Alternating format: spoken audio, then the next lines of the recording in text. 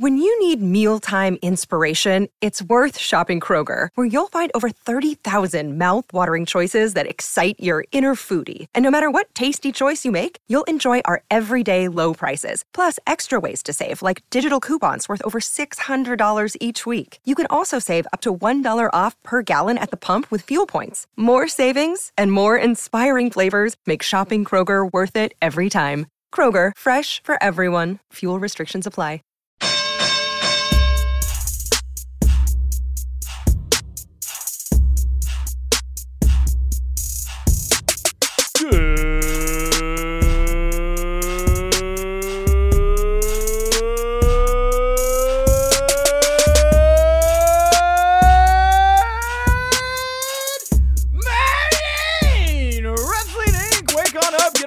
Tee it up. It is Tuesday here, and we got your pro wrestling punditry for your ear holes. It is the Winkley. I am your host, the managing editor of Wrestling Inc., Nick Hausman, joined here as I am just about every Tuesday by my good friend Michael Weissman. Michael, welcome back to the Winkley.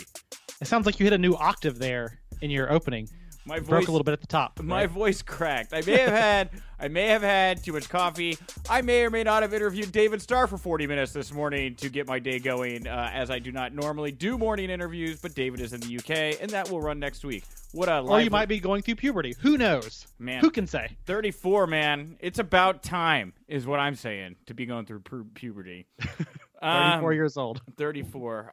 Well, we got a lot to get to here today. Obviously, some big news broke just this morning. But before we get to the news of the day, we want to send out our best to former TNA and WCW star Daphne. She has revealed that she's dealing with a cyst or growth next to her T1.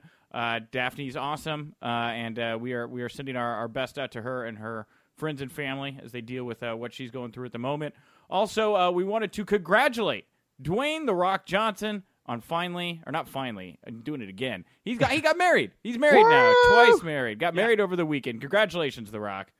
Wow. And you know it's cool, man, because he's still great friends with his ex-wife. He said married again. His ex-wife is his business partner in Seven Bucks Productions. So, guy's got the best of both worlds here, you know? Yeah, Dwayne "The Rock" Johnson, often married. He's got now. it all, doesn't he? He has it all. He does. Well, we got it all for you here today. Like I said, we also got the news, but we also got some interviews here today. Another interview I got from in Toronto last weekend. It's going to be airing here today. Finally, WWE Hall of Famer Mark Henry. You'll hear from him later on in the show. And right after Mark Henry, you're going to hear from former WCW superstar Ray Glacier Lloyd. Glacier, ladies and gentlemen, most recently seen at AEW's Casino Battle Royal. So lots of great interviews here today. And I want to remind everybody, if you're going to be around this weekend, Sunday night on Wrestling Inc., that's your place to go for our coverage of Ring of Honor's Honor for All.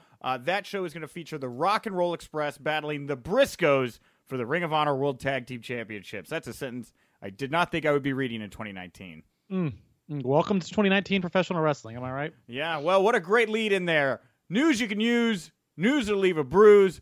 2019 Pro Wrestling has finally delivered to us the Wednesday Night Wars. WWE, just a few hours ago, confirmed that NXT will debut on USA Wednesday, September 18th. The show will be live. It will be 2 hours long. It will take place each week from Full Sail University. The Observer is reporting WWE is being paid a minimum of $50 million a year for the show.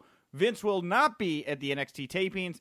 He will also not be at Raw. He was not at Raw last night, and he is not expected to be at SmackDown tomorrow night. So Vince moving out, new stuff moving in. What do you think of the press release WWE put out this morning?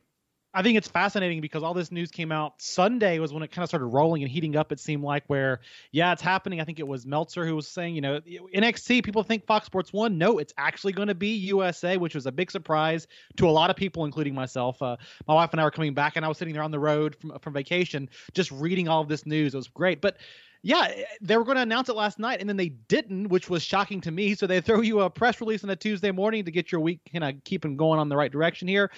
It's crazy, dude. Listen, I get it. NXT on USA, because USA has been such a great partner for WWE with Raw, with SmackDown for so many years now.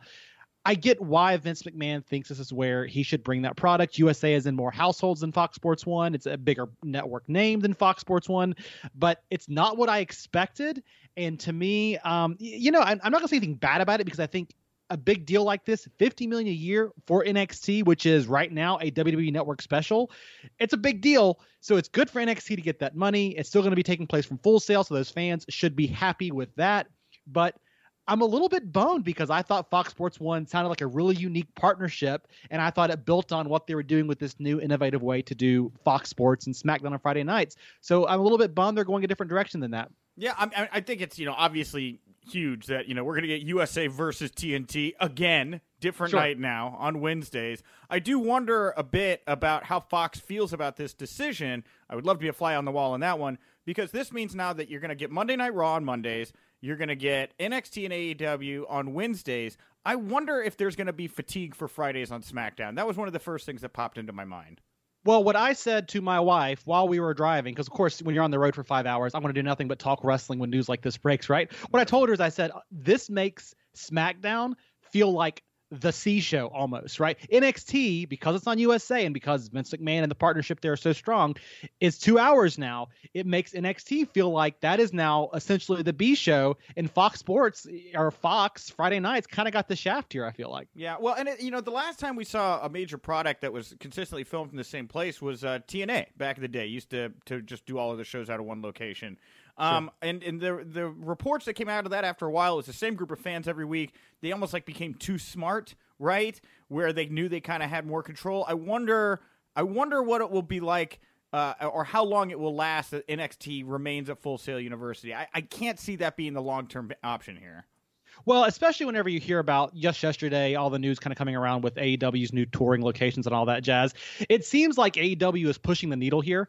We talk about the Wednesday Night Wars coming back. It's no coincidence that they're going up, that NXT is the show that Vince McMahon chose to put up against them. TV deals being what they are. He's aiming for that same subset of fans that, the overlap with WWE's main audience, not so much, but with the NXT fans, I'm sure there's a heavier overlap with the AEW audience. So no surprise there. But yeah, if this Wednesday night Dynamite show from AEW, as I want to keep calling it, feels more exciting and fresh every week because it's airing from all these different venues, I would expect Vince McMahon, they've already, toured some with their house shows. I would expect Vince McMahon and WWE to consider moving out of Full Sail on a week-to-week basis. And this explains why so many great talents have not been moved up from NXT in the past many months. People have been like, why Velveteen Dream, he's been down there forever. Matt Riddle, the Undisputed Era, right?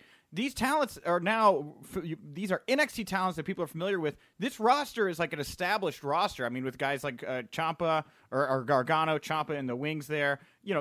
This is a crew that people are familiar with, and I think is really going to resonate here when they get on USA. I think that NXT and AEW will both do fine.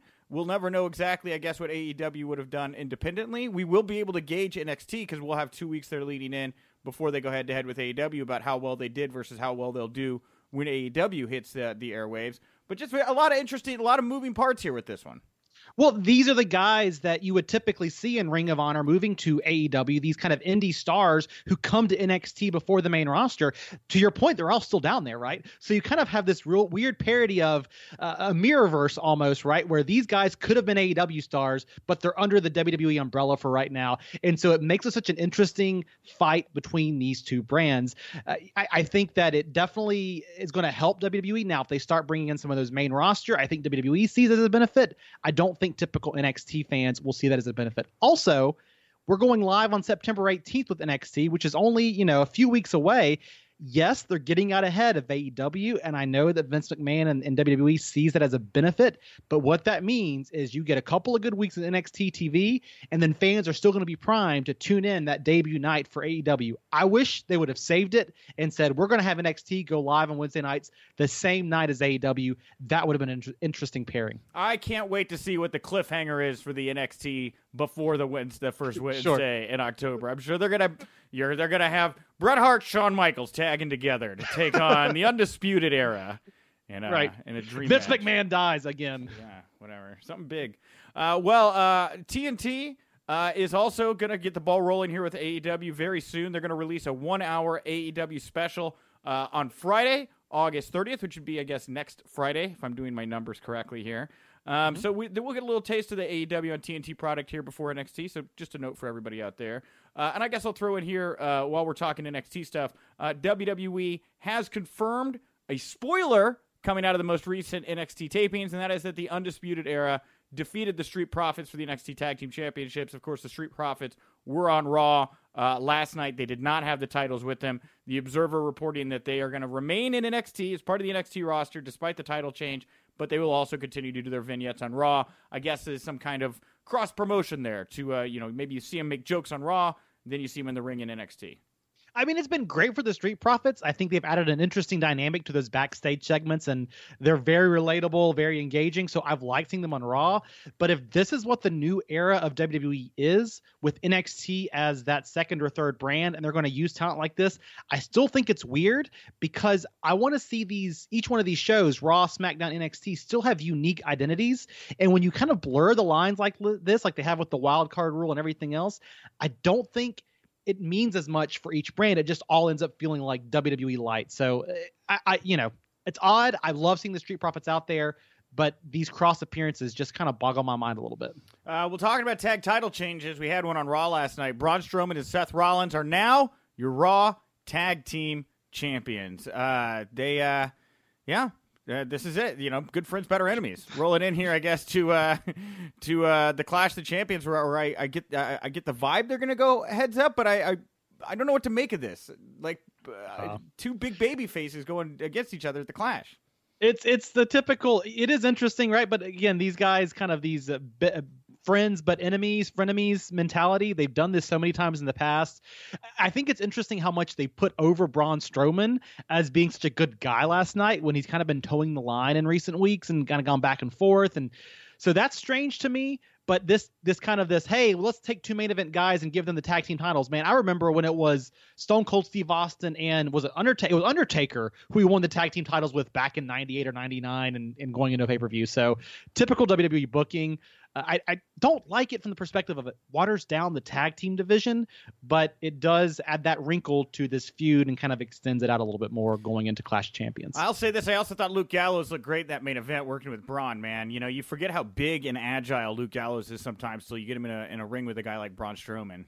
Yeah. Well, and for the club, for the OC, it is good for them to be clashing with main event talent like this because we complained for so long they've not been elevated. Well, here they are in the main event on Raw and with other main event players. So I do like that aspect. We got our King of the Ring brackets here coming over the weekend. On Raw, we saw our first two opening round matches. Samoa Joe defeated Cesaro. Cedric Alexander defeated Sami Zayn. Also from Raw, we're going to get Ricochet, Drew McIntyre, Miz, Baron Corbin. And then over on SmackDown, you'll get Owens, Elias, Ali versus Buddy Murphy, Gable versus Benjamin, very interesting pairing, and Apollo Crews versus Andrade. Now that you've seen the roster brackets released, you get to play that game of mental chess and checkers in your head. Who are they going to put over here to go up against each other? Who's your gut? What's your gut saying here is going to come out on top? I almost wonder if we're going to have a Baron Corbin, Kevin Owens final. I think they're really high on Baron Corbin and using this to catapult him up even further. I agree. But also Kevin Owens feels like the successor. He feels like 2019's, this belittles him, so I don't like to use this, but I'm going to say it. 2019 Stone Cold Steve Austin, right? And so to me, Kevin Owens could be the other guy there. But Baron Corbin's not doing anything, and they like to use guys who aren't doing much to do something with this. Yeah, I agree 100%. And Baron Corbin, new look, no longer a vestman. Now he's got he's got a tank top. A fancy wife beater? Is that what that was? Sure, fancy wife High beater. class? He kind of looked like low-rent Roman Reigns. I was like, oh, it's like the vest with no padding. Oh, poor dude. Future King of the Ring, right there. I agree, though. I actually pegged the exact same finals. I think it's Owens Corbin here going heads up with everybody ruining Baron Corbin going into Clash of Champions and just very behind Kevin Owens. So I think you're right. I think we see Owens pick up the victory.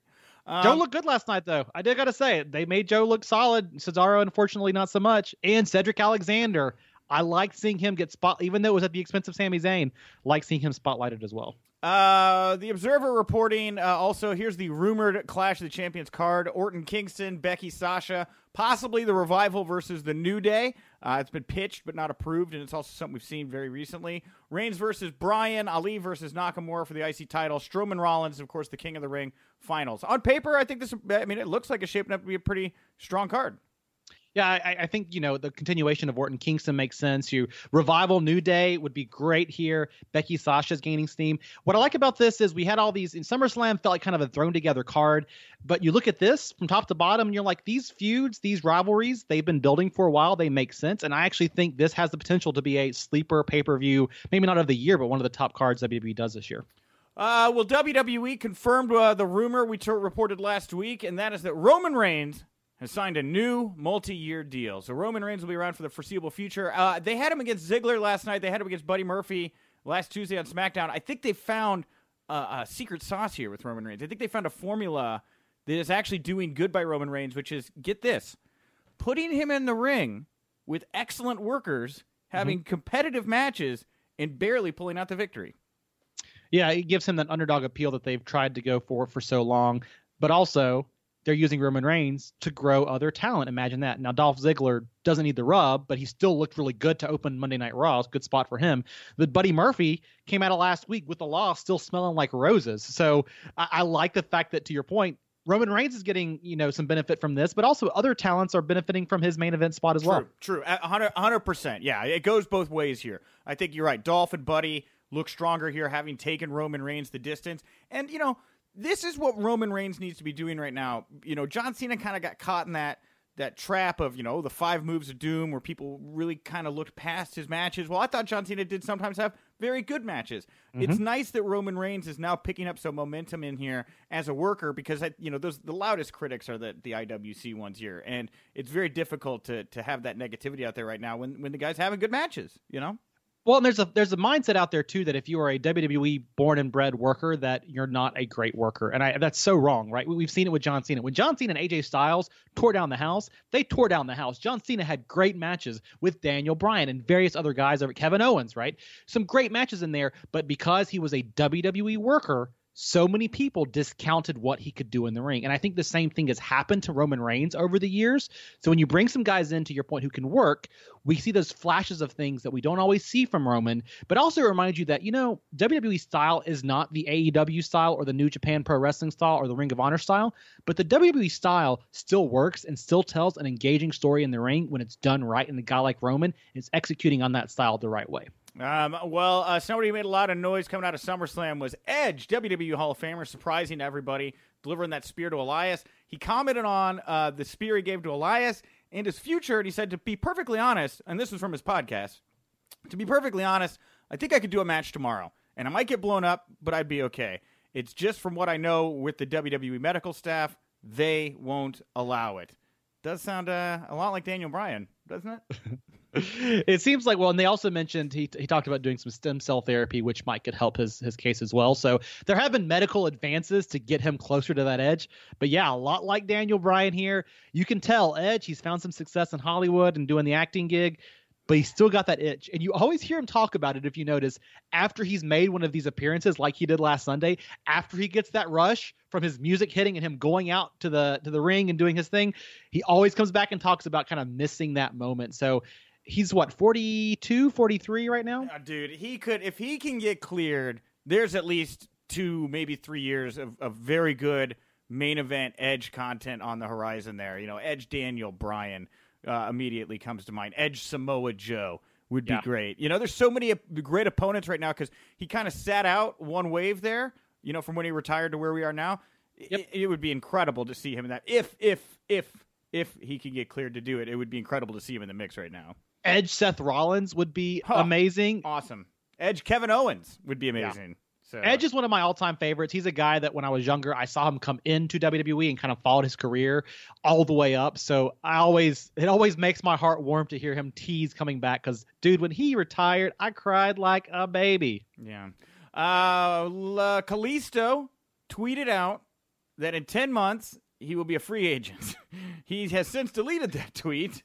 Grand Metalik said, I will also be a free agent, to which Braun responded to both of them by saying, adios. So, the Lucha House Party hasn't been used as anything more than a backdrop, even since their inception here. I would not be shocked at all to see these guys walk and try their luck elsewhere, especially with the name brand that they have. I mean, Mexico is really hot right now. The whole business is hot right now. I think that if they can get free of their contracts, there's places that they will happily land. And it's felt like for a while, right? If your name isn't Rey Mysterio and you have that lucha background, you're not going to be a main eventer in WWE. You're going to be kind of used as a sideshow act. And that's unfortunate because these guys have a lot to offer. So don't blame them. Although I do think 10 months out feels a little bit premature, right? I don't know. 10 months. Well, how long was it till from Moxley, where he was like, "I'm counting down the days now. I've looked at the calendar." Yeah, but it's Jon Moxley. It's not Kalisto. No offense, Kalisto's great, but he doesn't have the name cachet stateside that Jon Moxley does. More talent speaking out, I guess. Setting the stage for contract negotiations. So would be my guess. The Undertaker, WWE has announced his return to WWE TV will be on September 10th. It's a SmackDown Live from Madison Square Garden. The first time the Undertaker's ever appeared, I guess, on SmackDown Live from Madison Square Garden. Should be big. So I'm very interested to see what they do at MSG. Got to take back the turf, Mike. Yeah, they've not sold out yet, have they? I don't know. I haven't looked. They're trying. Okay. It's a tough venue to sell out these days, apparently. Please come see us, please. MVP visited a WWE Live Super Show event last week backstage in Houston. Went and saw friends. Another name where I was like, man, MVP? I'd be willing to give it a go. I'd love to see what a refreshed MVP looks like in the WWE roster. Well, he's still been doing some wrestling, and elsewhere. I saw him last year at WrestleCade. Dude still looks good. He's still got his signature moves. Yeah. Yeah. Bray Wyatt news here. The Fiend, his theme song, the hardcore punk band, it's done by the hardcore punk band Code Orange. Well, it has found success in the world of music. It is number 2 on the iTunes, or was number 2, at least this is as of last Thursday when the post went up. Number 2 on the iTunes soundtrack songs chart. It also listed number 26 on the top 200 songs. Top 200 songs chart. Number 26, the new Firefly song from Bray Wyatt. It also ranked number 29 on Amazon's bestsellers and albums chart, and number 48 on the bestsellers in songs chart. Also, PW Stream and Brad Shepard, a source that we don't usually or ever reference here on the show, they had reported out that the Fiend was Bray Wyatt was being told to tone down the Fiend to make it more family friendly. Wyatt responded directly to that article from that site by saying, "Stop spreading this propaganda and fire your informants."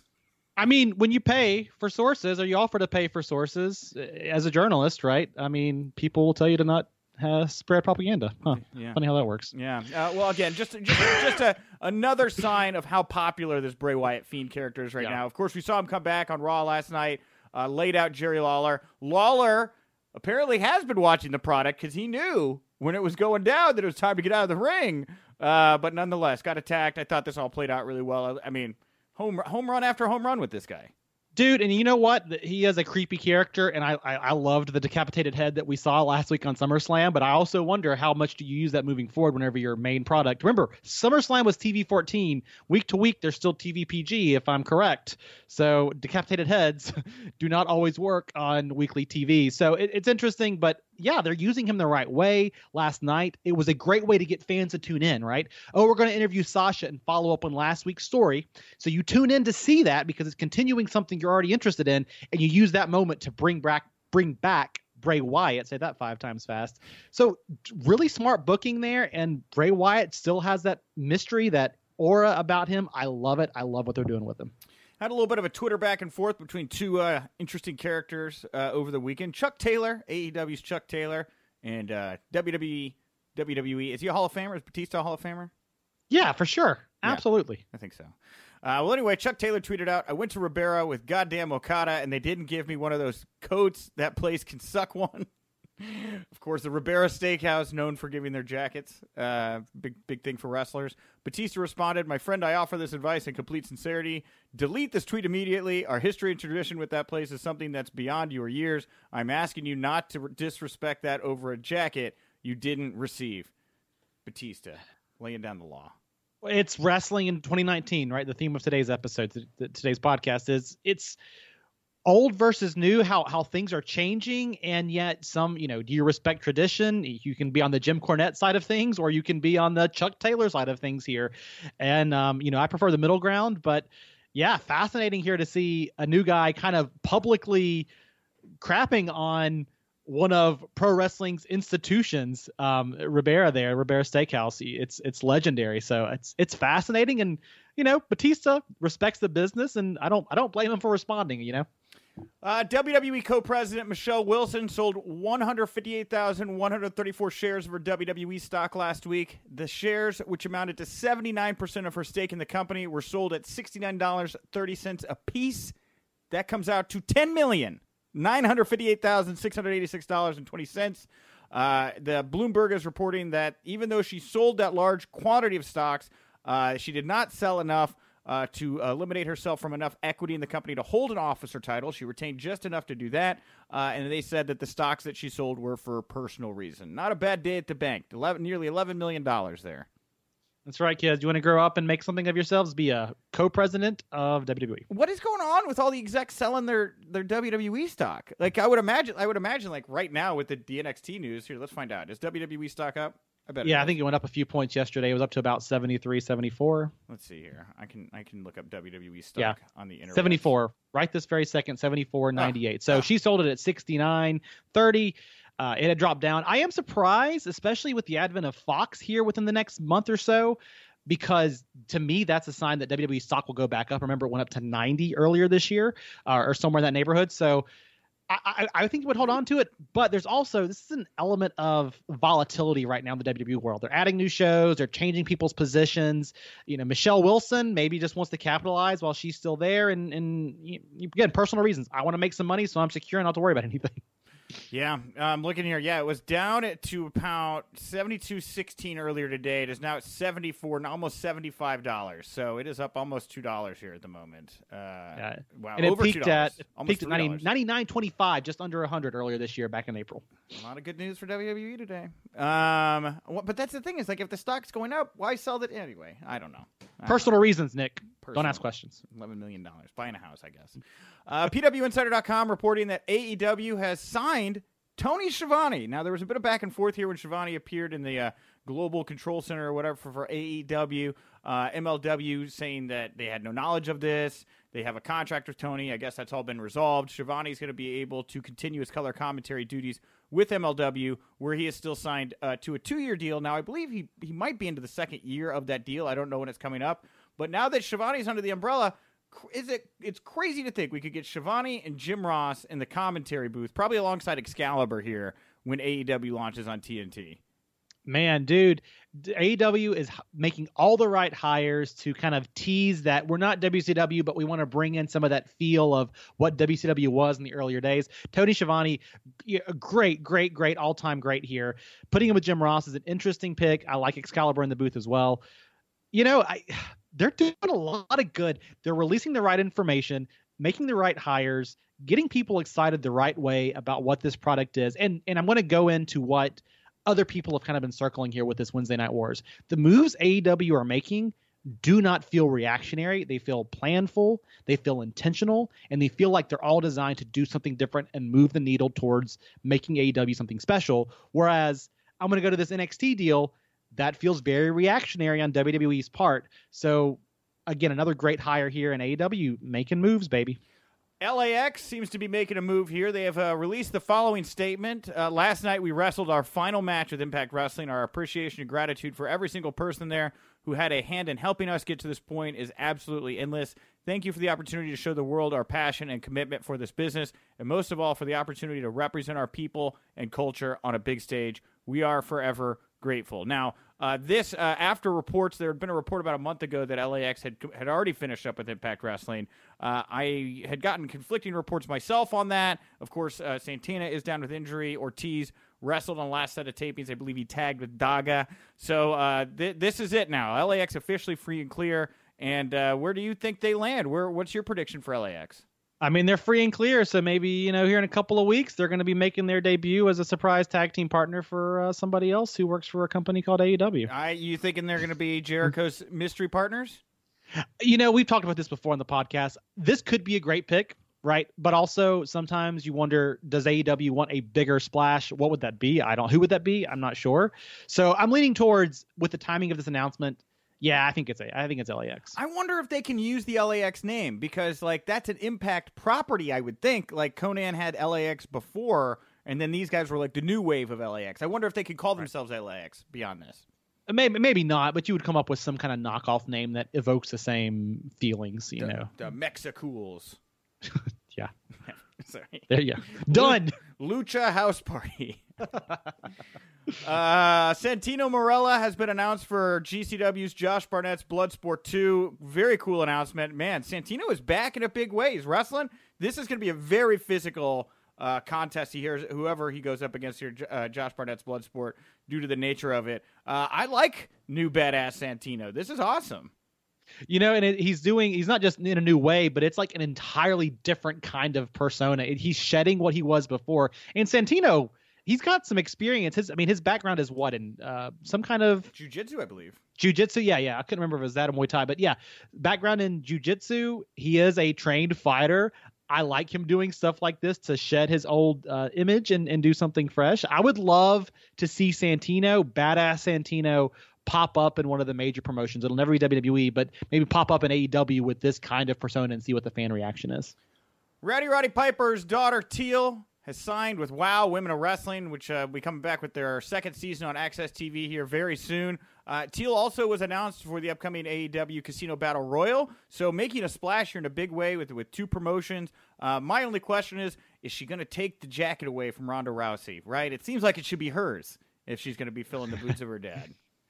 You know, you wonder one day if she pops. I mean, I'm sure she will use something like that to evoke feelings of her dad, but maybe in the future a WWE feud with Ronda Rousey revolving the jacket could be quite interesting. You know, there's a Roddy Piper Ric Flair episode of Celebrity Wife Swap. Yes, I have seen that. It's the strangest thing in the world. I loved it. I watched it the other day and I was like, Roddy Piper is a saint. I love this man. He's a good dude. I mean, movie actor, you know, They Live, classic role, good dude. But yeah, that's a strange episode of Wife Swap, and the fact that somebody came up with that, pitched it, and it was accepted by all parties is fascinating to me. My guest at this time is a former WWE World Champion. He is a Hall of Famer. It is the world's strongest man, Mark Henry. Mark, thank you so much for taking the time today. Man, we kind of cuddling on the couch. Yeah, I mean, you're sexual chocolate. This is how I'm supposed to. You know what I'm saying? It's just a little sexual chocolate. Everybody need a little sexual chocolate in their life. You know, you did come back briefly there at the Greatest Royal Rumble. You know, if you came back, you know, maybe for one more match, could we see sexual chocolate, Mark Henry? No. Listen, I told you, if anybody hits me, I'm calling the police. Okay, got it. No more wrestling. No more wrestling. It's a lot of hugging, a lot of shaking hands and kissing babies. Now, that's the thing is you did the show at, the Greatest Royal Rumble. There's a lot of money being thrown around for those shows. If they came to you and they said, Mark, we need a marquee name. We want somebody over there that, you know, they love these guys coming out of retirement. Could you be persuaded to go over there and do a big match? I would say no. But my wife would say yes. They start throwing a little money around. You know, we got to get them bills paid. Now, we are here. It's Busted Open Radio. Yeah. I talked to your co-host, Dave LaGreca, earlier this week. And I know that you were at the AEW media scrums. I was in the media scrums.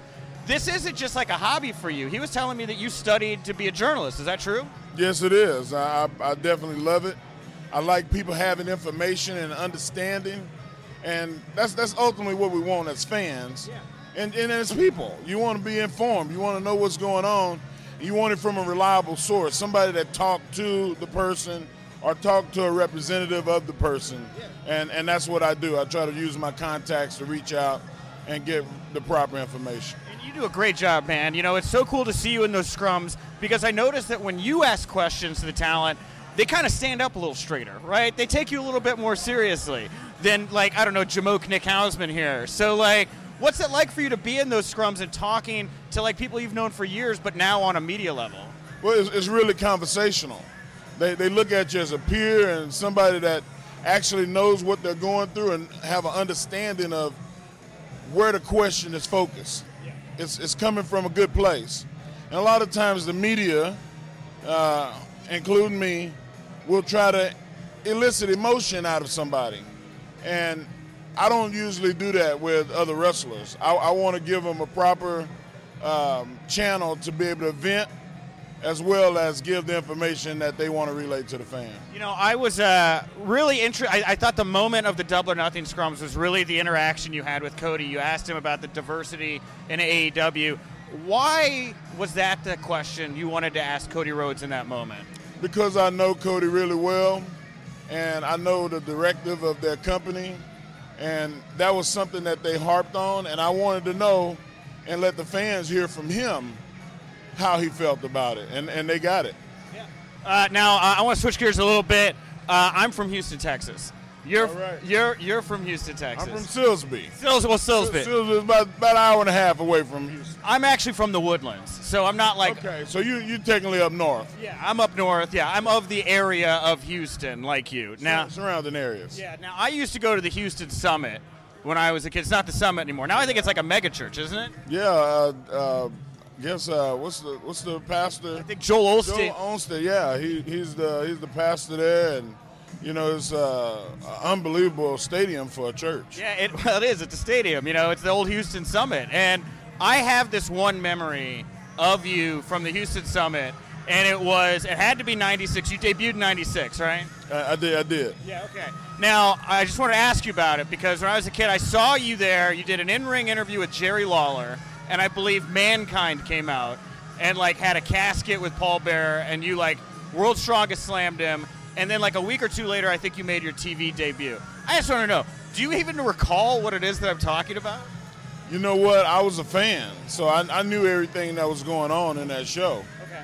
And it was pretty easy for me to react, but I had no clue what the hell I was doing in there. Okay. I was so dangerous, man. I was a bag of hammers and pliers, man. Yeah. Oh, you get hurt. Well, you started with 24 in WWE, right? And then did you have any pro wrestling experience before coming in? No, I had no experience whatsoever. I was just a fan. Yeah. And Vince McMahon saw me mention that I was a fan, and they came after me. And I'm really glad he did. Yeah, well, WWE's, you're obviously in the recruitment department now. They bring in a lot of, independent wrestlers, but there's some guys like you were that are just green, that have no background there.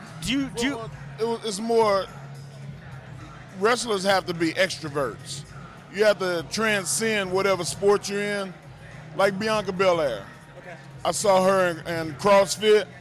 She wore bright colors and tutus and bows, and when she talked, she spoke with eloquence and excitement. Yeah. And that's what a wrestler is. Yeah. And if you see those people and they're unbelievably athletic and it's tailor-made, Yeah. go get them. Say, hey, look, you need to make the transition. Well, hey, I just got the signal from. Get the wrap up. I got this. So we have to end it there. But Mark, I could talk to you for another hour. I hope to get some more time with you down the road. Best of luck tonight with the show, and anything you want to plug, promote, put over here before we wrap it up. Please go out, get Sirius XM satellite, tune in to channel 156 and listen to Busted Open Radio. Dave LaGreca, Mark Henry, Tommy Dreamer, Bully Ray. Do the right thing, guys. Enjoy the world of wrestling through radio.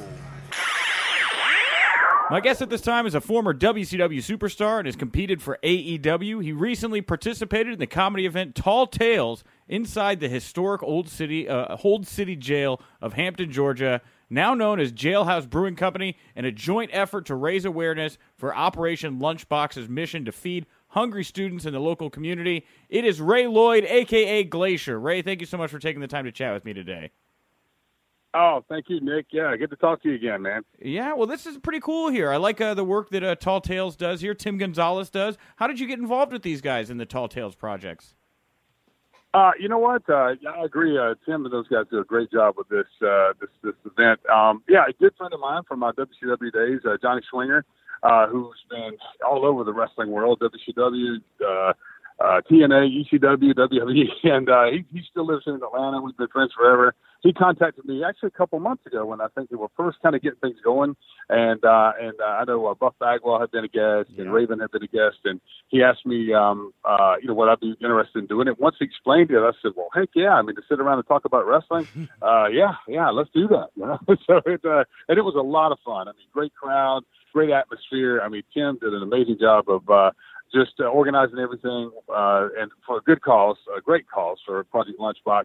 And we had I think it was 4 or 5 comedians that kind of warmed the crowd up. So by the time we got up there, they were really primed and ready. And we shared some good old-fashioned wrestling stories with them. Well, tell me a little bit about that. Since you've already done it, what kind of stories did you get to tell to the crowd that you enjoyed recalling the most? One of my favorite stories I tell all the time is like when I broke in April of '87, right after I finished playing college ball down in Valdosta, Georgia, at Valdosta State University, and I broke into wrestling. I was kind of making my way through the independent scene throughout Georgia, mostly South and Mid Georgia. I had some great friends in Atlanta, and one of my very best friends still to this day, Chip. I was in Atlanta visiting him. And this was in the summer of '88. So I was barely a year and a half into the business. And I go into a local sports bar to meet up with my friend for dinner, and I was waiting on him. And thank God he was running a little bit late because what happened was in walks I had two childhood heroes. Of course, my parents, I had great parents. They were my heroes. But outside of my parents, my two childhood heroes were the American Dream, Dusty Rhodes, which is no surprise if you were a child of the 70s and you watch wrestling. But also if you were a child of the 70s, you probably couldn't have helped but, at least noticed, and if you're like me, been a big fan of Evel Knievel.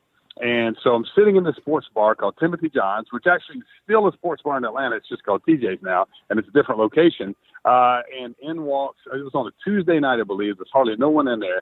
And in walks Evel Knievel. What? And he walks in, Evel Knievel walks in, and just thank God, it was almost like he could hear me calling him over. He comes and sits at the bar with one seat in between us. And I go on to tell the story about, for like an hour and a half, I ended up speaking to my childhood hero. And in the process of that, I got some really good advice on, because I was trying to decide, should I move to Atlanta to the big city to pursue, my wrestling dream? And like a scene out of a movie, my childhood hero sits down and gives me a lot of great advice about chasing my dream and why I should do it. And not long after that, I moved to Atlanta and to pursue my wrestling dream. And then a few years later, everything worked out pretty good. That's insane. Wow, that's really cool. Yeah. Man, well, you get to go up there and tell these stories now. How different is it for you to be in that environment playing to a crowd on like a comedy stage as opposed to when you get to go into a wrestling ring and perform like that? Well, there's two things. One, it's a whole lot less painful to be up on that stage telling stories than it is to be thrown around in the ring. But ironically, and it's funny, I just talked to Raven about this a few days ago, and he said the same thing. Ironically, even though I'm very, very uncomfortable going out in front of a wrestling crowd, I was, and we had a nice, quaint little lively crowd at the Jailhouse Brewery, and man, I was kind of nervous.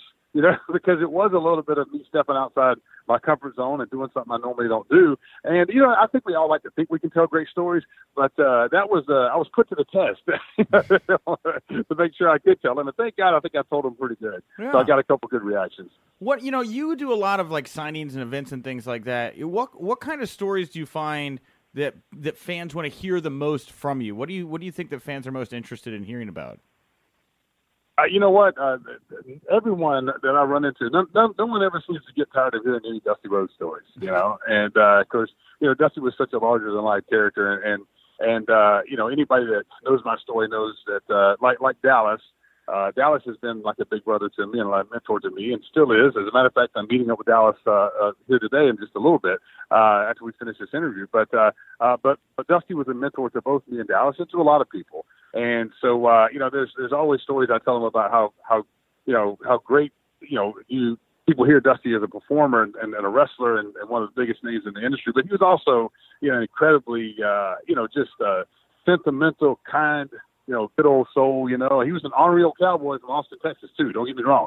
but I got to know the person, Dusty Rhodes. And it seems to me that people always seem to really like to hear stories about, the guy behind the brand of Dusty Rhodes. And I love sharing stories about that because he meant so much to me as a person and as a mentor. But I was so thankful I got to know the person, and I really enjoy sharing those stories with people. Yeah, tell me a little bit about how you and Dusty, got to know each other and how you met. For the fans that are listening right now that don't know about the connection, like how did you and Dusty? How did you and Dusty hit it off so well? You know what? Once again, most people that have heard my story know that that Dallas went to bat for me with Eric Bischoff back in the day, and got me a meeting, and that started the ball rolling on what would become the whole Glacier thing. But so I have one of my favorite things in the world is it's not what you know, and it's not who you know, it's who's willing to say they know you, who's willing to put their name and reputation on the line for you. And that's and sometimes that's asking a lot of somebody, and most people they guard that pretty carefully, especially if it's a big thing to do, like what Dallas did for me, which is go out on a limb for with Bischoff for me. And the funny thing is when I was in WCW, Dusty was there too.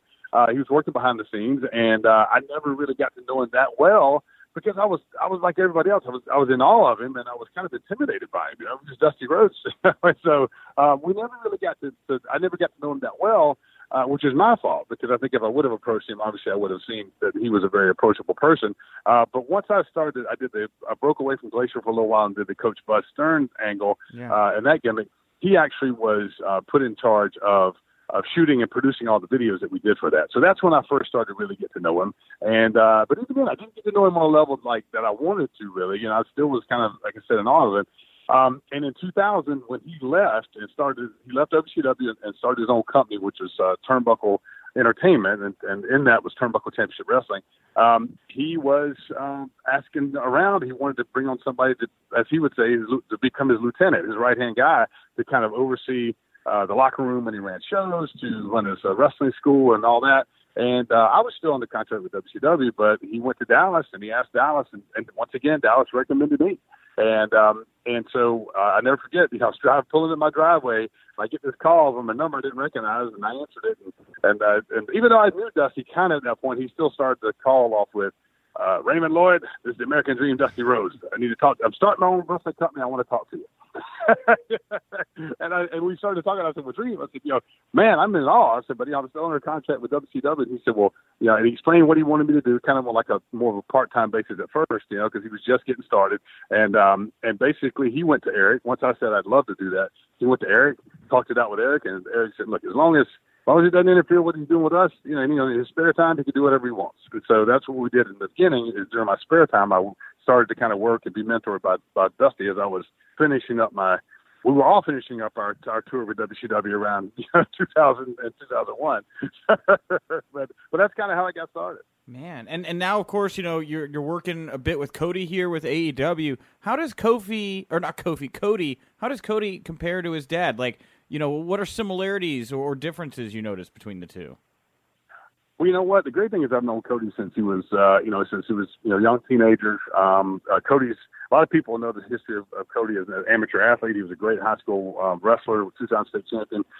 He went to Lassiter High School, which was the same area which I live, and a lot of people know I used to be a school teacher before I got into wrestling full-time.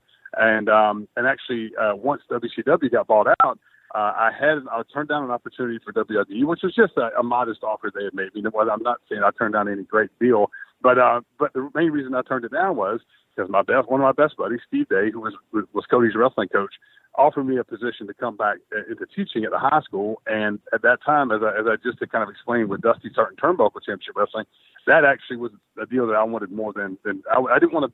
I'd been on the road so much for 5 years that I was looking for a little bit of a break. So I took the teaching job and the security of the teaching job, but I was still able to work with my childhood hero. And through that, I got to know Cody more and more because, like I said, one of my best buddies was a wrestling coach.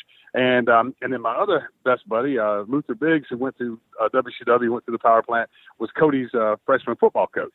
So we all just, all the world, and he was wrestling with Turnbuckle. So our worlds kind of came together. And so I've seen Cody grow up from from around a 15-year-old kid to the professional, grown man he is today. And he's a great businessman. He's obviously a great professional wrestler. As this AEW thing started to develop, obviously, I was talking with him because him and Dallas, we still talk an awful lot. And anybody that watched All In back last September, I was just honored beyond belief when he contacted me and basically told me, that his dad, my mentor, Dusty Rhodes, considered me what he would say one of the digits. He said he had 5 close friends and sometimes less than 5, and he considered me and Dallas and Tommy Dreamer 3 of the digits. And so that was something that was really, really huge to me, and it really brought me and Cody back because Cody wasn't living in Atlanta really before then, and so once he moved back to Atlanta, we were able to really spend some more time together. And then I have my wrestling school here in Atlanta with my business partner Mike Tulare. Yeah. It's called the One Fall Power Factory, and Mike's wrestling name was QT Marshall, which most people know him as that. And Mike is now a producer with AEW, and Brandy trains at our school. Cody trains there when he needs to come in and train for a certain match or whatever. He comes in or just to stay sharp. So yeah, we the Nightmare family has kind of come back together, so to speak, here in Atlanta, and I'm thrilled to death. I'm so happy for him. I was over at their house this past Sunday. I filmed an episode. Brandy has a great YouTube show called Shot of Brandy. It's a cooking show that she does, and I was her guest on that show. And I told her, I said, I don't know much about cooking, but my specialty is eating. So you cook it, I'll eat it. So that worked out good too. But yeah, people ask me all the time, like, what's my future with AEW? And right now, my future is nothing official. I'm just here to support Brandy and Cody and the AEW because I think they're going to do some great things. And I'm not just saying that. I mean, I've been around this business for 32 years. I've seen a lot of stuff come and go. And I see them breaking new ground and really connecting on a level with fans that has never been done before. And I think that's their secret weapon, is the way that they are approaching their connection to the fans. And so I'm really excited to see what's coming down the pike as far as TV in October, and just personally and professionally what they have in store for the fans and for the wrestling industry as a whole. Yeah. Real quickly, just to go back on something you said briefly about how you were offered a WWE contract there around 2000. Were they going to talk to you about? Was the idea to bring you in as Glacier to WWE, or would you be doing something different? No, ironically, and the funny thing is, I've gotten just the last 2 years to really get to know Kevin Kelly, and Kevin Kelly was working in the office at the time. And I think Kevin is still now doing commentary for New Japan. But they contacted me, and actually on the advice of Terry Taylor, who's been a great friend of mine forever. And anybody knows wrestling knows Terry Taylor, and he is now one of the head coaches down at the Performance Center for WWE. Yeah. And at this time, he was with them, or he was actually with WCW, and so they wanted me. When we were bought out, they wanted me to. I was corresponding with Kevin Kelly, and they wanted me to send a tape, And so I consulted Terry Taylor about what I should put together, and back then it was still VHS tapes, And he came up with a great idea. He said, what I would do is, if I were you, I would pitch. As Coach Buzz Stern, I would pitch Ray Lloyd in a highlight reel as Glacier, and he said, just show him some versatility, and I did that. And I remember when Kevin Kelly called me, he said, hey, that video was really good. He says, was that you in the beginning? With the coach, is that you too? I mean, they weren't even sure. So I realized, okay, well, I earned some points there, with creativity. And then they made me an offer. And based on my, both, a lot of people know this too, that I come from a very, very strong law enforcement family. Both of my parents were career law enforcement. My twin brother was. My two uncles were. They got wind of that, and so they had pitched an idea to me about doing a state trooper type gimmick, and it was interesting to me. It really was. But my dad had a legendary career in the state of Georgia as a state trooper, and my mom did too. And it was just one of those things where, I didn't really want to get that personal. I didn't want to bring that much personal stuff into the wrestling business, because in the wrestling business, they have the power to do whatever they want to do with whatever your gimmick is. And I really didn't feel, and that's nothing against WWE or anybody. It really isn't. It's just that to me, that was too close and personal to me to put into the wrestling business. And really at the end of the day, I mainly turned them down because I was tired of being on the road. And first of all, like I said, it wasn't a great offer they were offering me anyway, because they didn't have to offer any of us great deals at that point. They were holding all the cards. I mean, it was a respectable offer, and I really appreciated it, because there was a lot of people they didn't talk to. So I was really, really thankful that I was one of the ones that they were talking to. But at the end of the day, and I still could have, it was a very good deal in the sense of compared to what indie wrestlers were making, certainly. But it was, I was engaged at the time, and I was looking to try to start that chapter of my life of, maybe settling down a little bit, not traveling as much. And like I said, my childhood hero had asked me to become his right-hand guy. And that was something that thrilled me beyond words. And it was just seemed like a much better deal. Just the timing, Dallas always has a great saying, give me talent, luck, or timing. Take timing every time. And that's what the timing to me didn't feel right. And I look back on it now, and people sometimes go, maybe turned down the opportunity that you would have had a career where you worked for both companies at the end of it. Yeah, you know what? I would love to have done that. But also I look back at what people have to remember during that time. There was a lot of uncertainty, with one major power company going under, and anybody that was being brought on board, you weren't really sure what they were going to try to do with you. And so I was, because of the other things that seemed a little bit more certain to me, I went that way, and I can honestly say I've never regretted it. Sure, I would have loved to have had a great run in WWE or had any run at WWE, but I don't regret it at all. I mean, the decision I made to work alongside Dusty for those 4 years was life changing. I mean, and just like I said, I ask anybody, just think of who your childhood hero was, and imagine putting yourself in my shoes. I have my childhood hero who's asking me to be his right hand guy. And I mean, that goes beyond words to how thrilled I was to be in that position. That's awesome. And yeah, here you are. You're like this, you're like one of the few legends that actually gets to mix it up here at AEW. You were a part of that Double or Nothing Casino Battle Royal. Could have got an AEW World Title shot if you'd have pulled it off, Ray. That's right, Nick. That's right. What was your experience like in that match? What was it like to work with all that young talent there? Well, I tell you what, another thing I always say is, do what you love, and what you love will reward you. And I never ever thought that at 55 years old I would ever even enter the MGM Grand again, much less perform in front of a sold out crowd in the MGM Grand. And so I have AEW, but especially Cody to thank for that, because he called me up and it wasn't even a question. He said, I need you in the Battle Royal. You got to be in the Battle Royal, aren't you? It's like, yeah, you got me, and so I do thank Cody sincerely from the bottom of my heart, and because he didn't have to do that. But what I realized was, this is the businessman that and the way he thinks is, there were a lot of young wrestlers in that Battle Royal who had never ever set foot in front of a crowd more than maybe a few hundred people, and that was a very intimidating scenario. So he put some guys like me, Billy Gunn, Tommy Dreamer, some veterans in there to kind of help keep things kind of calm out there, to calm the water, so to speak. And even though I wasn't out there that long, I think I did my part, and I was just thrilled to death to be a part of it. And like I said, I mean, it's AEW. I think their future is extremely bright. They got a huge challenge ahead of them. We're doing weekly TV. I mean, nobody knows that better than I was in the fire right in the middle of all that. From live TV almost from the very beginning. So I'm anxious to see, how they approach this, and are they going to try to do things differently, or kind of like use tried and true methods that were used in the past. So and I'm hearing some different stuff. So it remains to be seen. But I think that AEW is they're getting ready to do some really, really exciting things, and it's just great for the professional wrestling industry as a whole. It's great for the fans. It's great for the wrestlers, because, like Tony Khan says, he just wants to put great wrestling out there. He's not trying to put anybody else out of business or compete with anybody else. He just wants to give the fans more wrestling to watch. And that's what I think is so great about, where the wrestling industry is going to be, by the fall of this year, with two powerhouse TV shows out there.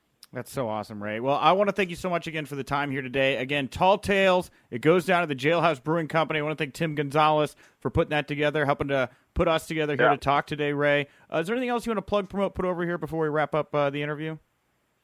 Yeah, real quick, Nick, I just want to say, like I mentioned earlier, being a former school teacher, I was a teacher for 14 years. The Project Lunchbox charity that the Tall Tales events go to benefit is just it's projectlunchbox.com, and it's to raise money so that children who are in certain situations where maybe they don't eat a healthy meal on the weekends, Project Lunchbox makes sure that they have lunches and food to eat on the weekends so that they don't go hungry. So, and the money that's donated and raised within the Atlanta community here stays within the Atlanta community. So it's just a great charity to be a part of. I'm thrilled and honored that they asked me to be a part of it. And it's just, being a teacher, like I said, I mean, no one wants to see a child go hungry. So this is a great charity where every bit of the proceeds go back into the community where it's raised to really help some kids who need it and really can appreciate it. Thank you very much, Michael, for joining me at the top of the show to talk the news of the day. Thank you very much to Mark Henry and to Glacier for taking the time to chat as well. Huge week planned for the Winkley going forward. Of course, we start off as a big news here to start the week with NXT and AEW officially going head-to-head. We'll be back with more news tomorrow as I'm joined by Justin LaBar, and I got 2 more interviews to roll out into your ear holes. We'll have MLW, the boss, the El Presidente of MLW, Court Bauer, will be here on the show tomorrow, as well as the lead trainer and owner of the Monster Factory, Danny Cage. Danny was also just recently a guest trainer down at the WWE Performance Center. So you guys are going to love both of these conversations tomorrow. Michael, is there anything you want to plug, promote, put over here before we wrap up the show today? Always plug, promote, whatever, Instagram, all that jazz. Keep it short and sweet today. If you want to follow me, please do so. I am on Twitter at The Real Wiseman. I'm hovering around 730 followers. Would love to bump that up to at least 735, right? I mean, let's make it a reasonable number here. So that's my plug, Nick. I am at Wink Rebel, WINC Rebel, over on Twitter. Give me a follow. I'll be back live tweeting SmackDown tonight. Thank you all very much for tuning in. And remember, if you winked, you didn't miss it. Cool.